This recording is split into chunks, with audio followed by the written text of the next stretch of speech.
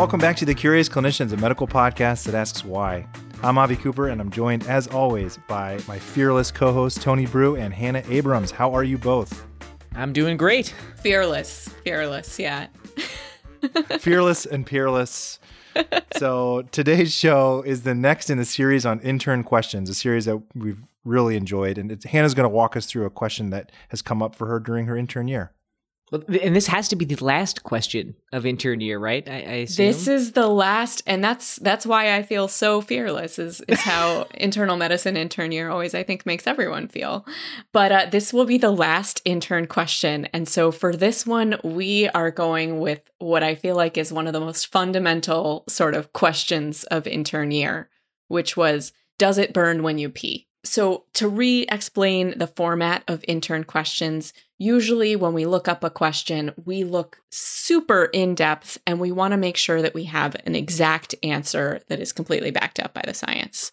With these questions, these are some of the kind of curiosity questions that have come up this year. And so they don't always have a firm, exact answer in the literature, but they're things that I've just enjoyed digging into over the past year. So the formal question for today, as I referenced, is why does a UTI, or urinary tract infection, and specifically, why does cystitis burn?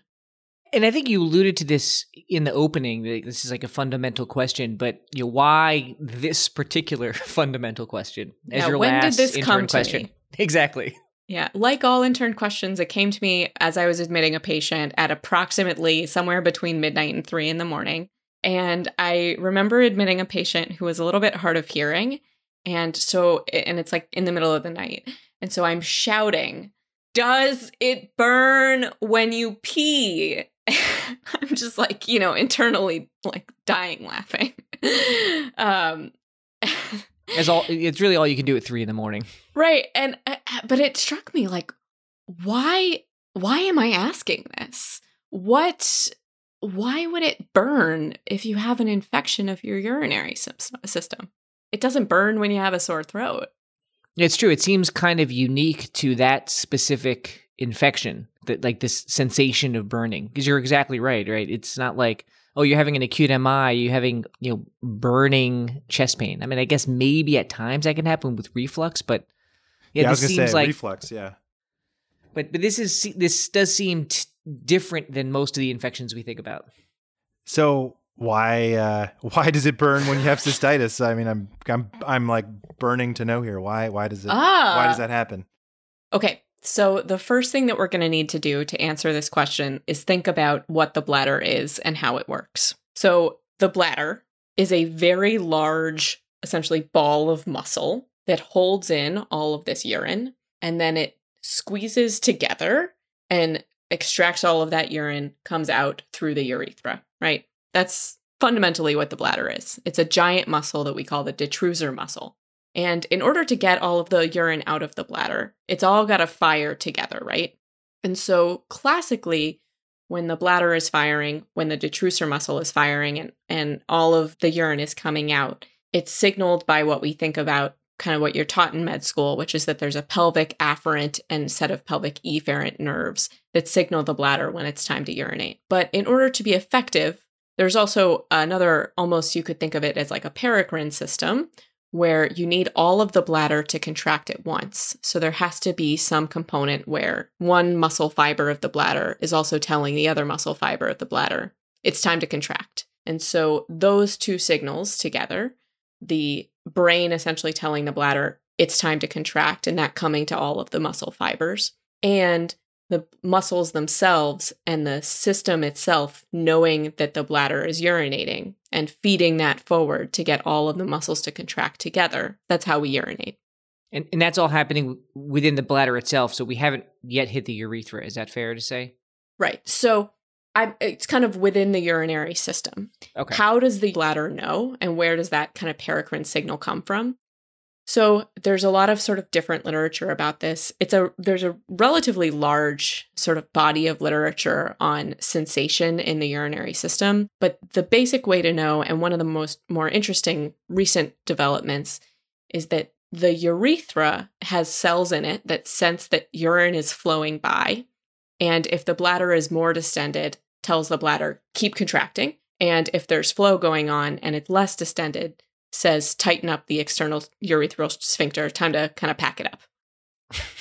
So pack it up, boys. We're done. All of this is happening every time we pee. So this is also important. So that's the bladder and the urethra. The urethra is also important because it's where bacteria get in. It's the portal of entry into the bladder. And that's normal urination. Okay, so that's normal, and normal is not burning pain. So like what's different that's happening during a urinary tract infection? I mean, I know there's usually bacteria in there and other cells, but like what's different to actually cause the burning itself? Right. Okay. So at this point, what we've established is that the bladder is in some ways more complex and in some ways less complex than we think. There is sensation that happens at a local level that controls things at a local level, in addition to the spinal cord and brain controlling things.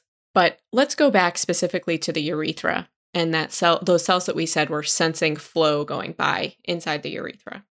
So these are a relatively, actually really recently described set of cells. So there's a really amazing paper on this in PNAS in 2014 that described these urethral brush cells.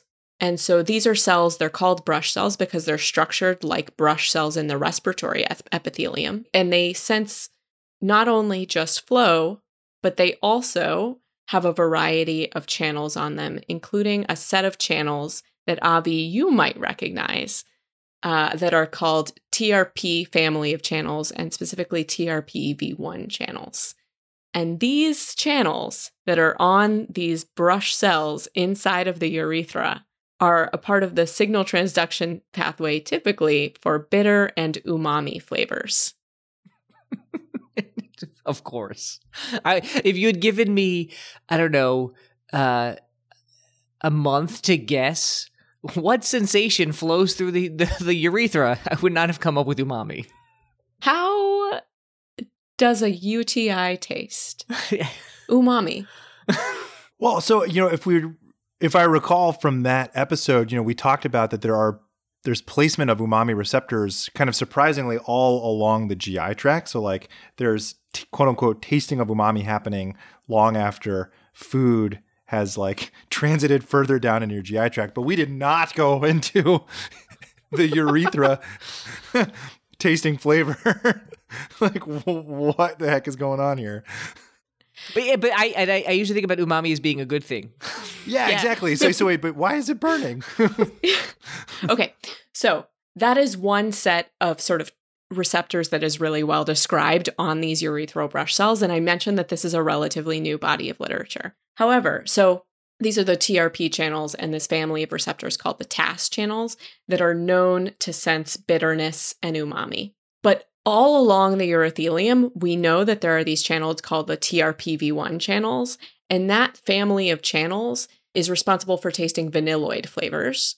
Among the vanilloid flavors is capsaicin. So while we don't have direct experimental evidence to say so, based on sort of some of the data that's out there now, we might say that capsaicin, that burning taste transduction, is responsible for some of the burning sensation in the urethra. But do bacteria or like neutrophils release capsaicin? Like how does the capsaicin get there? Okay, so this is the wild part, other than the fact that they like this entire set of experiments is completely the wild part. It's pretty wild up to this point. I'm just getting nervous that next time I make bolognese, someone's going to be like, God, it burns when I urinate, all that umami. I'm just so confused. Okay. So why would it be beneficial for us to have a urinary tract infection, know that this is happening, and experience that as burning somehow? Right. So hearkening back to episode 9 of the podcast, remember that glutamate is one of the umami triggers, right? Which, we said indicate that there's protein amino acids. Well, it turns out that amino acids are also good for the bacteria that live in the urine. So there's a couple different pathways, but glutamate is actually positively linked to pathogenic potential of Proteus when it's found in the urine. And so that's one of the things that triggers these receptors. Then Pseudomonas also makes, Pseudomonas makes biofilms, right? And they've tested Pseudomonal biofilms, and they contain high quantities of I'm going to just completely butcher this one, N3-oxaloacyl homoserine lactones naturally, that trigger the bitter taste. So that's Pseudomonas. Proteus, we know, thrives well in glutamate. And then here's the real kicker. They heat inactivated, in this set of experiments, they heat inactivated uropathogenic E. coli, and they found that it triggered this same bitter and umami cascade. And that if they put any bitter compound inside of the urethra, it would enhance activity of the bladder detrusor muscle. So all of this is to say, if you put these bitter and umami and potentially these sort of capsaicin, although we don't know for sure from the experimental data, substances in the urethra, it will cause the detrusor muscle to contract, and that will push urine out and potentially flush it out and prevent it from getting into the bladder or further into the bladder. And I feel like that does help me to understand at least a little bit a teleological rationale for experiencing discomfort with urination in the setting of a urinary tract infection. Because you'd otherwise say that would be a bad thing, because if it burns every time I pee, then I might be disinclined to evacuate my bladder that contains the pathogenic bacteria. But if the idea here is that these sensations are then feeding back to the bladder and causing it to contract more and expel those bacteria, well then, okay, that would make more sense. I think it seems to me to be a very reasonable explanation for why we might experience this, even though it's not comfortable. Yeah, I tried reasoning through it a little bit as we get into the hand-wavy teleological part. And I think that it might just be nature's elegance, essentially, in using the same receptor twice and in multiple places. Not necessarily that it's beneficial for us to have this burning sensation. But who knows? Yeah. I mean, to me, again, the beauty of teleology is you don't have to prove that you're right. You just have to be sort of reasonable. But that's one of the teleological arguments for umami, right? And that it's the way that we sense protein, and so protein and nucleotides in our food. I mean, it kind of makes sense that there's going to be more DNA and protein in an infected bladder. And so, I think there's, like Tony, like you said, I think it kind of makes sense that maybe it would feed back that way, that, hey, there's more going on here. We got to get this stuff out. Exactly, we got to get it out, and for the short, on the short term, it's going to be more painful to get it out, but we have to get it out. But there was something else that you said that confused me at least a little bit, and it was that Pseudomonas and bitter were connected. And I don't know, Pseudomonas, it's supposed to smell good, and so things that usually smell good taste good. So why is Pseudomonas causing all this bitter stuff to happen? Yeah, again, so it turns out the people I don't know if I would say Pseudomonas smells good. Spoken like the pulmonologist in the room. Look, so I am not a super old school nephrologist, going around tasting my patient's urine. And I am not willing to start being, even though now I think it might taste like umami. But they actually, in this set of experiments, tried putting saccharin things into the urethra. And what they found is that it doesn't actually trigger the receptors. So sweet taste didn't trigger the receptors. And the reason for that is that it requires co-expression of another receptor called TAS1R2, which has not been found on the urothelium. So that's as much evidence as I am willing to collect on that topic. Well, in glycosuria, in a patient who's got uncontrolled diabetes, they're not usually it feels good. I mean, that's so that maybe that's unsurprising. And so, Tony, you had a really interesting question for me before we started recording that I absolutely don't have an answer to. Yeah, but I'm going to ask it anyway. So, I mean, if at least to some extent it's the bacteria and their proteins and amino acids that are to some extent causing these sensations, why can we have asymptomatic bacteriuria? What is it that leads to this sort of switch being turned on for the bacteria passing through the urethra and causing problems? And it sounds like you don't have a great answer, but I'm still curious how you maybe at least think about that question. Yeah, I have totally no idea. And it's a fantastic question. not a ton has been described. It's not like someone has gone through and said exactly which uropathogens activate the system and don't. So I think one concept could just be that many of the pathogens that are more likely to cause asymptomatic bacteriuria aren't necessarily the same ones that are activating these receptors. There's also been a lot of research that's been done on interstitial cystitis and chronic cystitis and how those things affect the sensory system of the bladder and of the urethra, although I don't know that they necessarily have a firm answer that could explain that. And certainly people have asymptomatic bacteriuria without having had chronic or interstitial cystitis. Right.